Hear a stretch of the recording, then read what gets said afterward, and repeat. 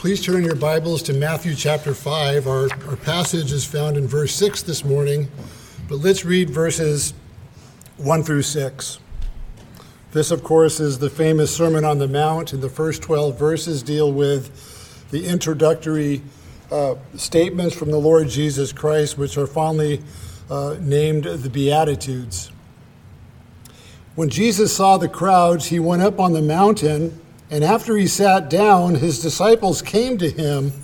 He opened his mouth and began to teach them, saying, "Blessed are the poor in spirit, for theirs is the kingdom of heaven. Blessed are those who mourn, for they shall be comforted. Blessed are the gentle, for they shall inherit the earth. Blessed are those who hunger and thirst for righteousness, for they shall be satisfied." Let's continue on through verse 12. Blessed are the merciful, for they shall receive mercy. Blessed are the pure in heart, for they shall see God. Blessed are the peacemakers, for they shall be called sons of God. Blessed are those who have been persecuted for the sake of righteousness, for theirs is the kingdom of heaven. Blessed are you when people shall insult you and persecute you and falsely and say all kinds of evil against you because of me. Rejoice and be glad, for your reward in heaven is great. For in the same way they persecuted the prophets who were before you.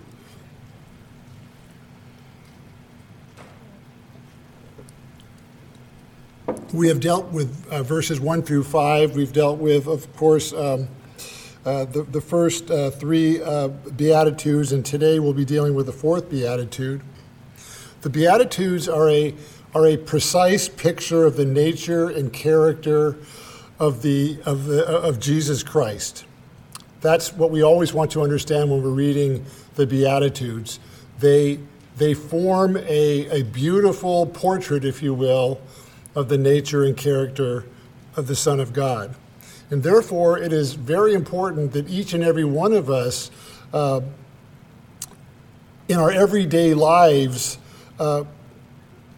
do our best to emulate what we find in the Beatitudes, because our lives must be bound up in the Beatitudes because they are a picture of the nature and character of our Savior. And it is our job, it is our life, it is our responsibility and our joy to be like Him.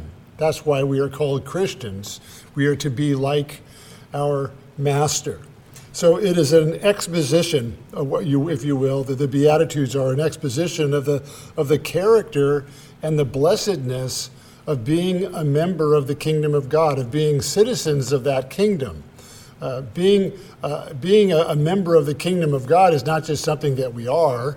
It is something much deeper than that. We know we are the members of the kingdom because we are able to conform to these most sacred characteristics of God Himself. We will find in this sermon that it is the standard for true happiness. There is no happiness apart from conformity to God's word, God's will. In it, Jesus, in this whole sermon, actually, not just the Beatitudes, but Jesus revealed the great mystery of salvation in this short sermon. I think it's no longer than 750 words, and it's probably the most important sermon that was ever preached. He reveals in this sermon that salvation is by grace alone. There is no part. There's nothing in salvation that requires the works of any man. It is all by grace from beginning to end. He reveals that those who are saved walk by faith, and they are truly blessed people. They are happy people because they walk in faith. They are the only ones that are truly happy and blessed who walk on this earth today. The reason for our happiness, the reason for our blessed state, is stated at the end of each of the Beatitudes, because there's three parts to the Beatitudes. The first is a declaration of the man himself. He is blessed. And who is blessed? Well, in our verse, it tells us the blessed one is the one who is hungering and thirsting after righteousness. And that's the illustration of who the man is. And then the blessed state is found at the end of the verse. For they shall be satisfied, or they shall be filled in some of your translations. So the blessed state of each individual who is truly saved is stated at the end of each beatitude. Theirs is the kingdom of heaven. They shall be comforted, and they shall see God. And so he starts out each beatitude with this thunderous word that comes out of the eternal Son of God. He said, "Oh, the blessedness of the man. Oh, the happiness of that man who is doing these things. And the result will be this." That's how he begins this most wonderful sermon. It is the first words that thunder out of the mouth of the eternal Son of God as he preaches to this mixed multitude of disciples and lost souls on the Sea of Galilee, or on the hills above the Sea of Galilee. Now, this sermon also distinguishes the great chasm between Christians and non-Christians, between believers and unbelievers. Jesus revealed that the only way a man can possess these Christian virtues, or these Christian traits, or these Christian graces, if you would like to call them that, that's fine, is through the regenerating grace of God. There is no other person on the planet that can acquire these traits apart from God doing a sovereign work of salvation in his heart. And therefore, everything that Jesus stresses in the sermon, especially in the Beatitudes, which we are dealing with now, is impossible to achieve apart from saving faith in the Lord Jesus Christ. It's impossible to achieve these things if you are a man that lives in his natural state, his fallen state, his sinful state. And yet, the sad irony of all this is the average person on the street will tell you that they believe that they are right before God because of the Beatitudes, because of the Sermon on the Mount. They don't believe that the Sermon on the Mount is talking to Christians and telling them how to behave and telling them who they are. They believe that it is a blueprint for finding favor before God, a blueprint to enter into the kingdom of heaven. So many people, if you ask them, "Are you a Christian? Do you believe you're going to heaven?" They will say, "I believe that I'm going to heaven because I follow the golden rule, or I do my best to follow the Beatitudes, or I go to church occasionally." But you will not find these virtues in their lives. These distinguish Christians from non-Christians, believers from believers. So men routinely do this, and this is the sad state. And they look at Christians and they don't see the difference between themselves and us. If you know somebody close to you that you know that is a traditional Christian, has no saving faith, does not know God personally, and yet insists that they are going to heaven, it's so frustrating and so agonizing to watch them go through their lives without true saving knowledge of the Lord Jesus Christ. There's no real personal knowledge or relationship to God through the blood work of Christ. And they seem to be so stubbornly stuck on the fact that they do these things, and yet evidence shows that they do not. That is so common in traditional religion across our country and across other countries, of course. And so we have to be very careful. We have to analyze ourselves when we go through these Beatitudes because they reveal really who we are. So let's look at verse 6 this morning. "Blessed are they which do hunger and thirst after righteousness, for they shall be filled." Jesus used the word hunger and thirst because they articulate strong spiritual desires. And again, a professing Christian, a person that goes to a traditional church, a person that does not read their Bible, for example, or maybe a verse a day or something like that, or goes to Mass quite a bit. We are talking about the fact that these people do not hunger and thirst after righteousness. It is not a strong spiritual desire. And so we should look at these passages and ask ourselves who we are. Christians, true believers, people that have been given a new heart by God, are different than everybody else in this world. Christians hunger and thirst after righteousness because it is a righteousness that does not derive from themselves. It is a righteousness that derives from heaven itself. It is the righteousness that has been imputed to the Christian by God himself. And so the Greek text explains to us that this type of hungering, this type of thirsting that Jesus uses for a good reason is a continual hungering. It's a continual thirsting after righteousness. It's not a one-time thing. It's a lifestyle of continuing to hunger and thirst after righteousness. It's the natural state of you and of me as Christians. No matter how poorly you may be as a Christian or how excellent you are as a Christian, we all have one thing in common. We are hungering and we are thirsting after righteousness. It is, again, our natural state if you are a believer. If you are an unbeliever, this is not part of your makeup in any way. A Christian finds no joy. A Christian finds no fulfillment or satisfaction in pursuing sin. When we sin, it immediately turns to guilt and sorrow and pain because we know that we have sinned. And that's the difference between a professing Christian and a true Christian. The true believer is hungering and thirsting as a daily lifestyle.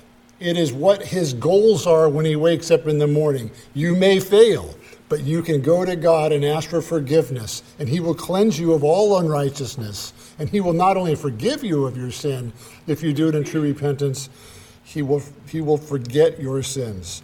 And so only this type of man, only this Christian man is truly happy in the world. There is no happiness apart from this passage of Scripture. There is no blessed man apart from a man who is not pursuing righteousness in hunger and thirst. It's an amazing thing. Okay, so what's the end result of a man that is blessed, a man that is hungering and thirsting after righteousness? Well, the end result is found in the very near future. It's not somewhere out there, but it's almost immediate. When a man and a woman Christian is hungering and thirsting after righteousness and doing the will of God according to his word, it tells us, for they shall be filled. Not next week or next month or in eternity, but now. There is a complete satisfaction in doing the will of God. When you have a clear conscience before God as a Christian, you can put your head down on your pillow that night, that's being filled. That is a satisfaction that only comes from doing the will of God according to this passage of Scripture. Happy are those who are constantly hungering and thirsting after righteousness, for they shall be satisfied. They shall be filled up. They shall be contented, you could say, in their lives. It is a clear conscience before God is a good way to look at this. Okay. I want to, if you could turn to Psalm 63. It's a really good illustration, I think, of David, who was an Old Testament believer, a Christian, and he was constantly hungering and thirsting after righteousness. While he was hiding away from his enemies in the Judean wilderness, he penned this most profound prayer. And it's in great alignment to this proverb or this beatitude. So let's read the first 8 verses of Psalm 63, verses 1 through 8.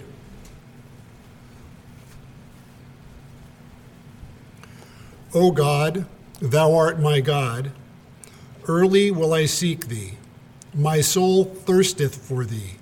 My flesh longeth for thee in a dry and thirsty land, where no water is, to see thy power and thy glory, so as I have seen thee in the sanctuary. Because thy loving kindness is better than life, my lips shall praise thee. Thus will I bless thee while I live. I will lift up my hands in thy name. My soul shall be satisfied with marrow and fatness, and my mouth shall praise thee with joyful lips.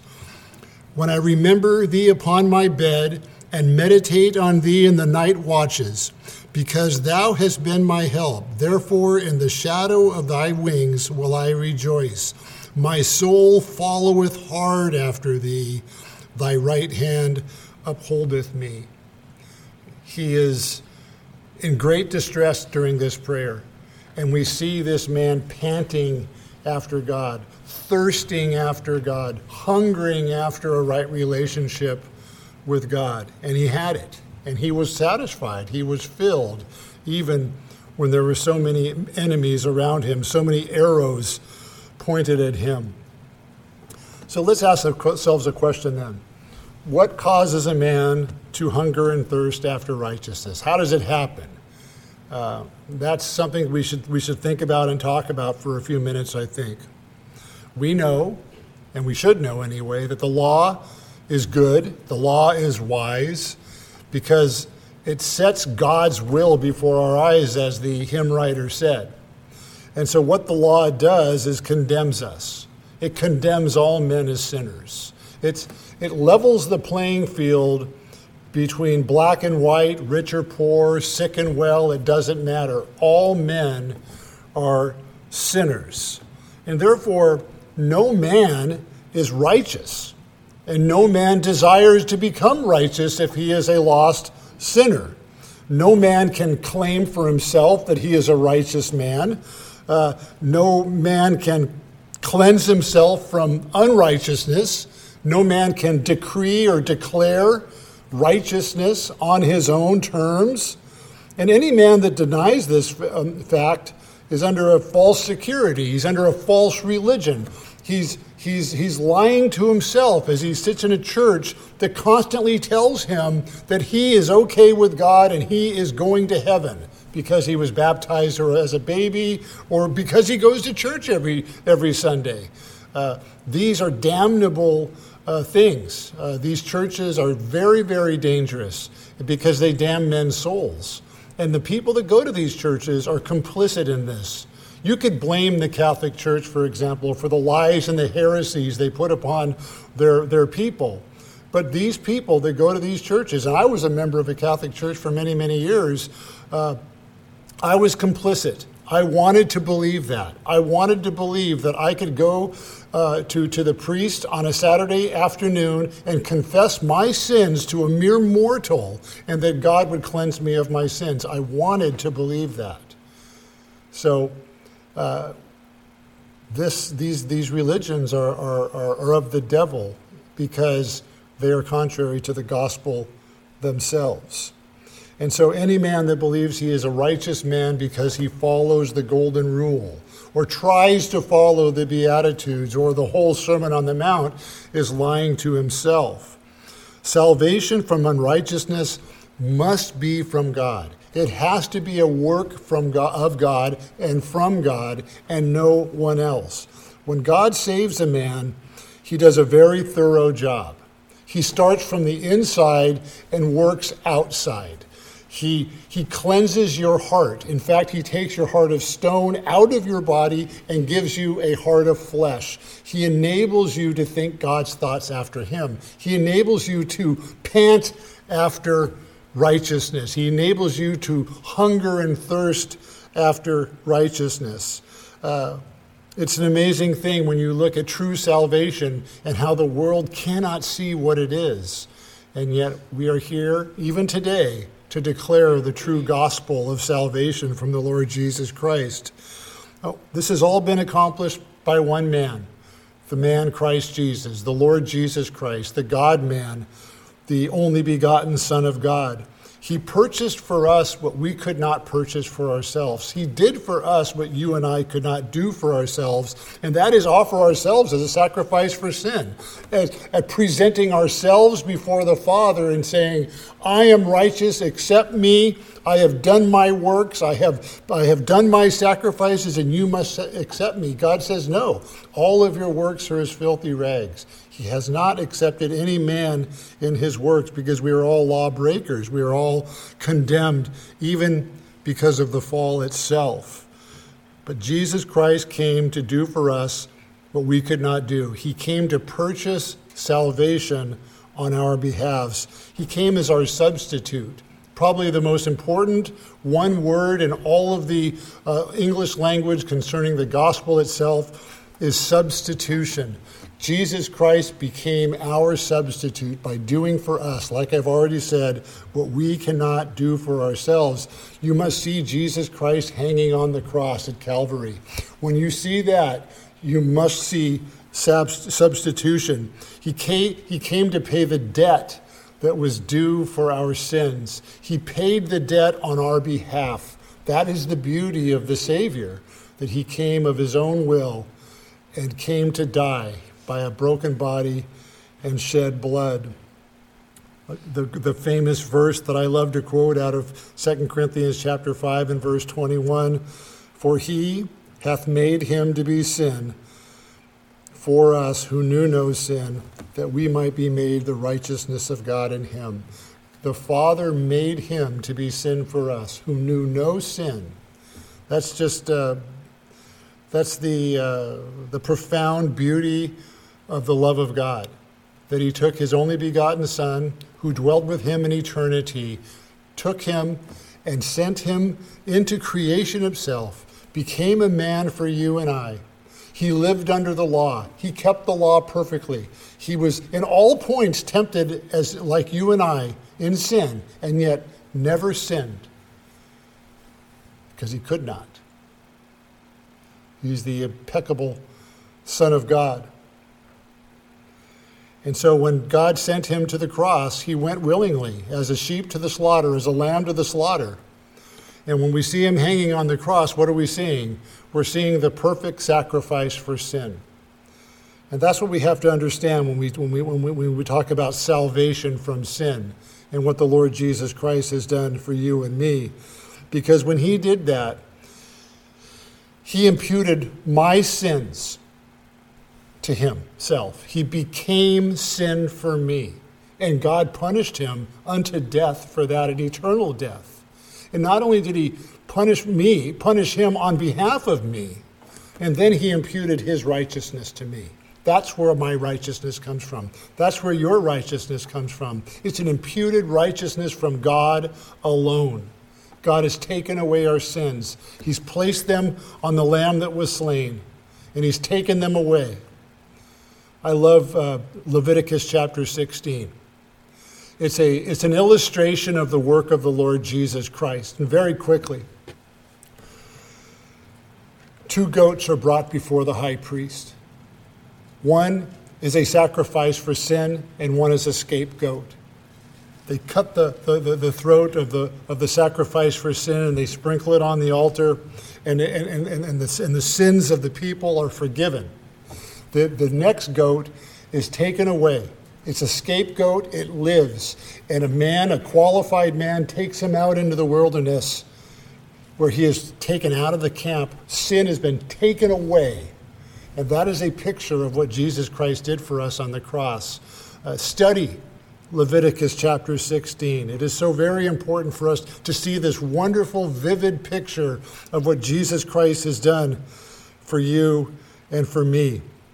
The term righteousness, dikaiosune, is a very, very important word in the Gospels. It's a forensic term, a legal term. God legally declared us righteous when he gave us the righteousness of the Lord Jesus Christ.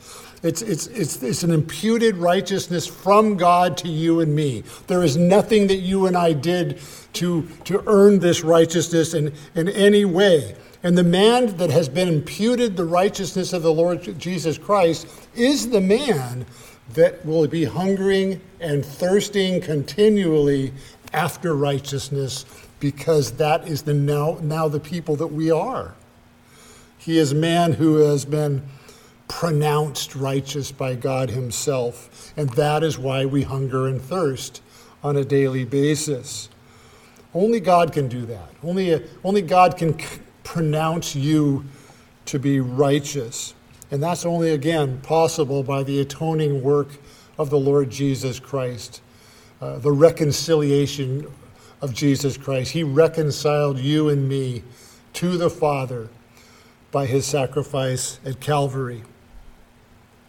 So we can find no spiritual blessings. There is no blessedness. There is no happiness apart from imputed righteousness. That's the beauty of these Beatitudes. It's explaining to us the deep theology, really, and yet so easily understood if we would just open its pages to see that Jesus Christ purchased our salvation through his blood, his shedding of his blood.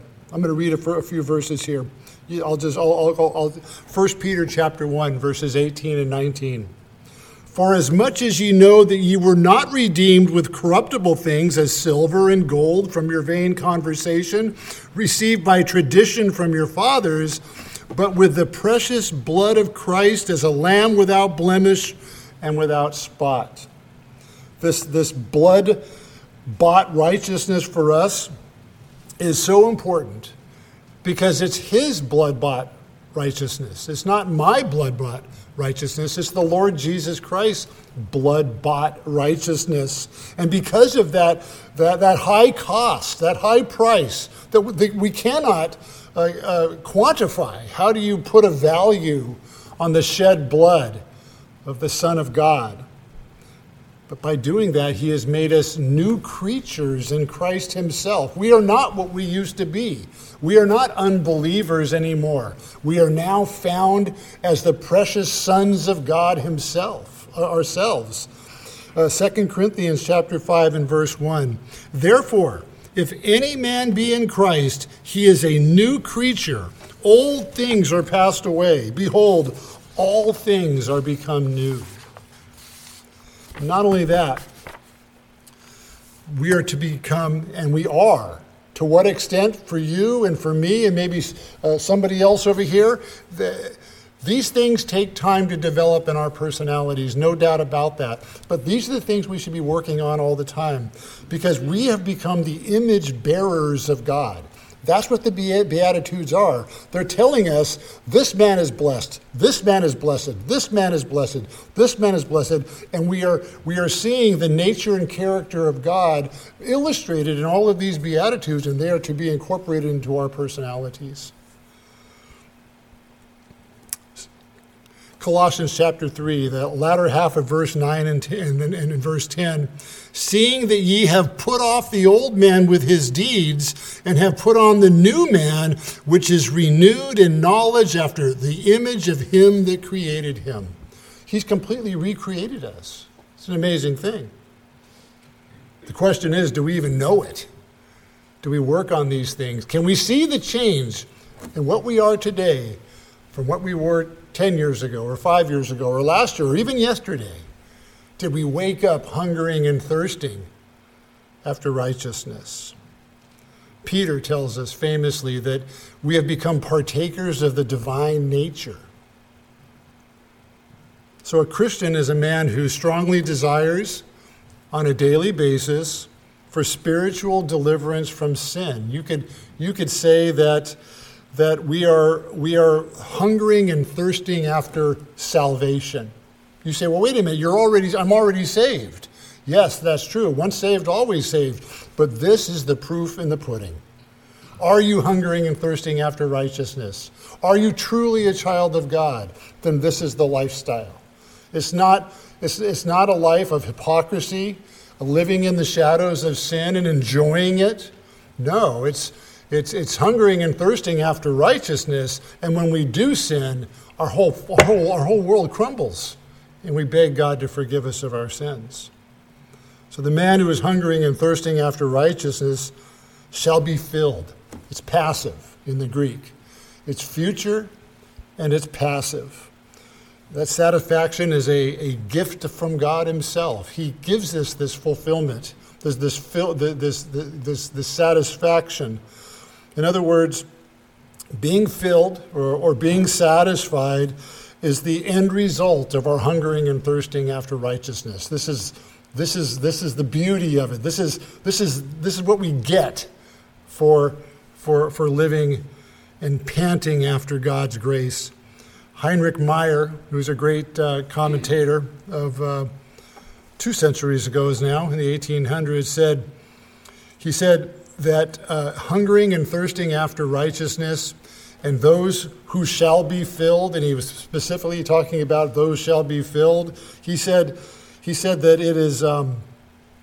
I've lost where he wrote that. Where did he write that? I'll find it in a second. There it is. He said, "Is the grand object of Christ."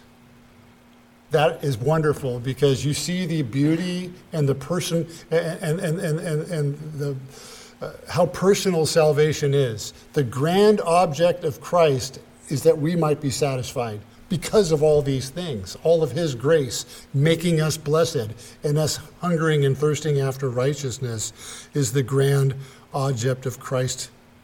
So we have been bought with a high price, the precious blood of our Redeemer. We have been adopted as sons by the atoning work of the Lord Jesus Christ. We have confidence that we are the sons of God. Why? Because the Beatitudes are being revealed through us as we live our lives on a daily basis. Are you adopted? Have you been adopted into the family of God? Have you been redeemed by the precious blood of Christ? Has the atonement done a great work in you? Are you reconciled to the Father through the Son? Then we will see evidences of this in our lives in the Beatitudes. Humility. Really, it all comes down to humility, I think. You can pretty much take any of the commands of the gospel, and you can find a man that is humble. Christianity will develop you into a very humble person, a loving person, a kind person, a person that doesn't think much of himself and is more than willing to admit that there is nothing good in you at all. And all we have is by the grace of God. Humility is the key word of a true Christian, I think. It's the daily walk of hungering and thirsting after righteousness. That takes humility, a true humility, not a fake humility. There is no such thing as a prideful Christian. The two don't go together. You're either a prideful man or you're a humble man. And they both reveal what type of a man you are.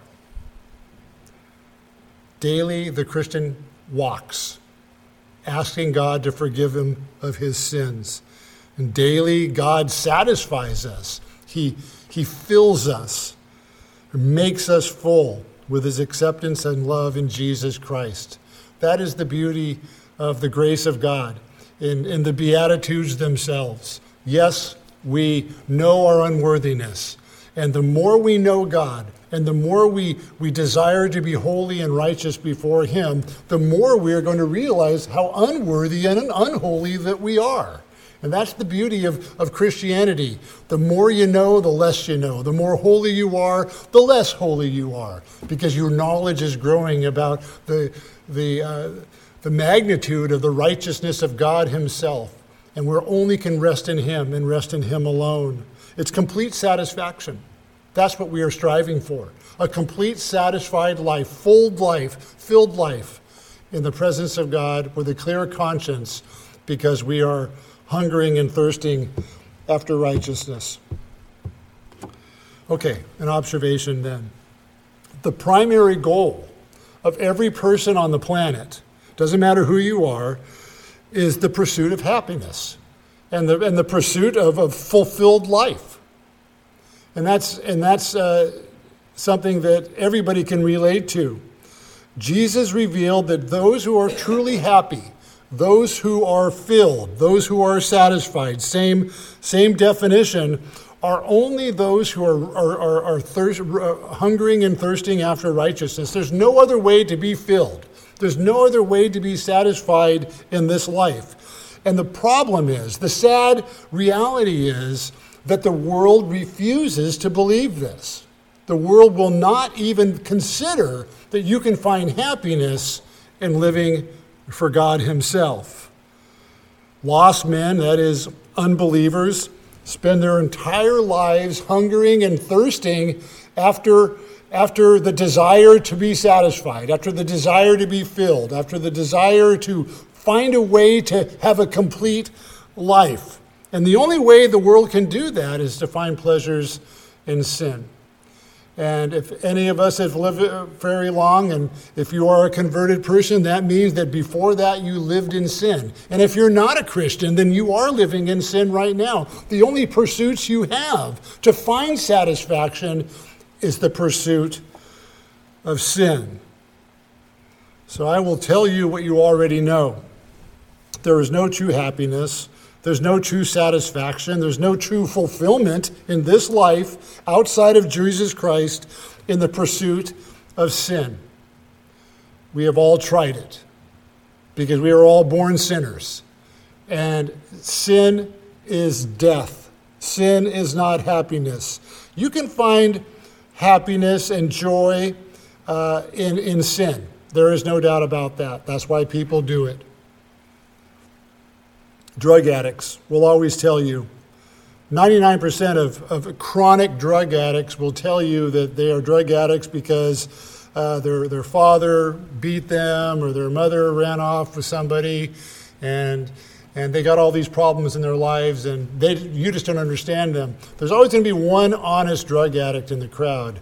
You say, why do you shoot heroin? He'll say, because I like it. That's the answer. People love sin, and we can all be honest about that. The pursuit of pleasure through sin is how the world revolves, but not for Christians. Not for Christians.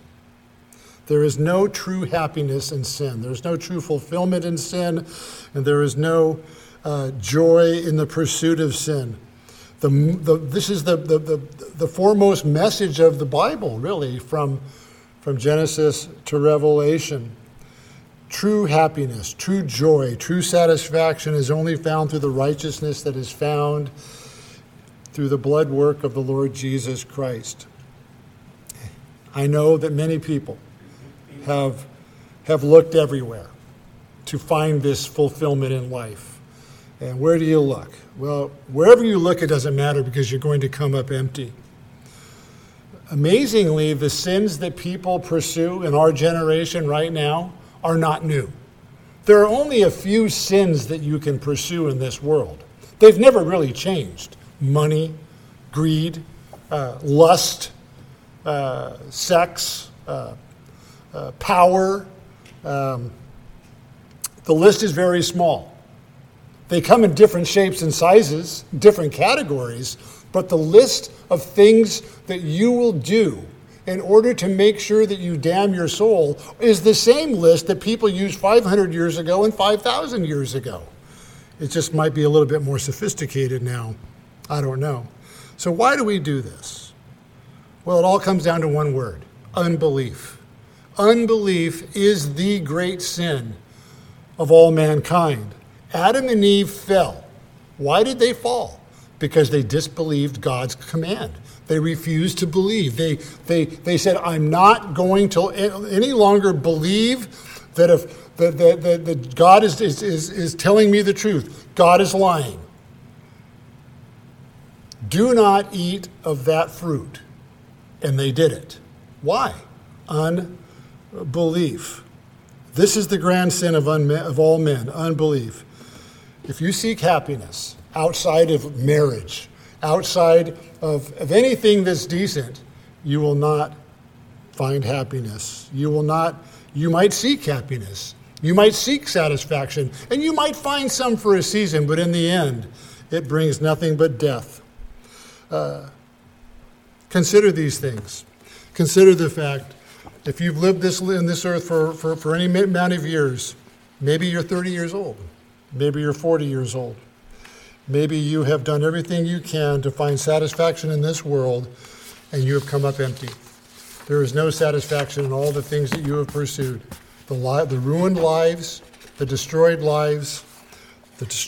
marriages, the destroyed families, the destroyed children, friendships, loss of jobs. That's what sin brings. It does not bring anything but horror, really. Sin brings you to one place. Salvation brings you to a place of a blessed state, but sin brings you to despair and misery. That's the difference between the Christian and the non-Christian. You cannot find happiness apart from the Lord Jesus Christ. Yes, you are seeking satisfaction. In fact, you're desperate for it. You're desperate to be filled up, and yet no matter how hard you try to fill your soul with the joys of this world, it's an empty cistern. It's a well that doesn't end, and it never gets filled up, and the satisfaction always evades you. True blessedness, true happiness, true satisfaction is only found in the person and work of the Lord Jesus Christ, in the reconciliatory work of the shed blood of the Lord Jesus Christ. It is in him is found full forgiveness of sin. In him is found reconciliation to the Father, and in him is found true happiness, true blessedness, true satisfaction. May all of this world understand and admit that sin is death and Christ is life. All right. Our Father, we thank you for your goodness to us. We thank you for this first service. We pray that you would bless us in the coming service. And we pray, Lord, that you would reveal yourself to us as we open up your word. In Christ's name we pray. Amen.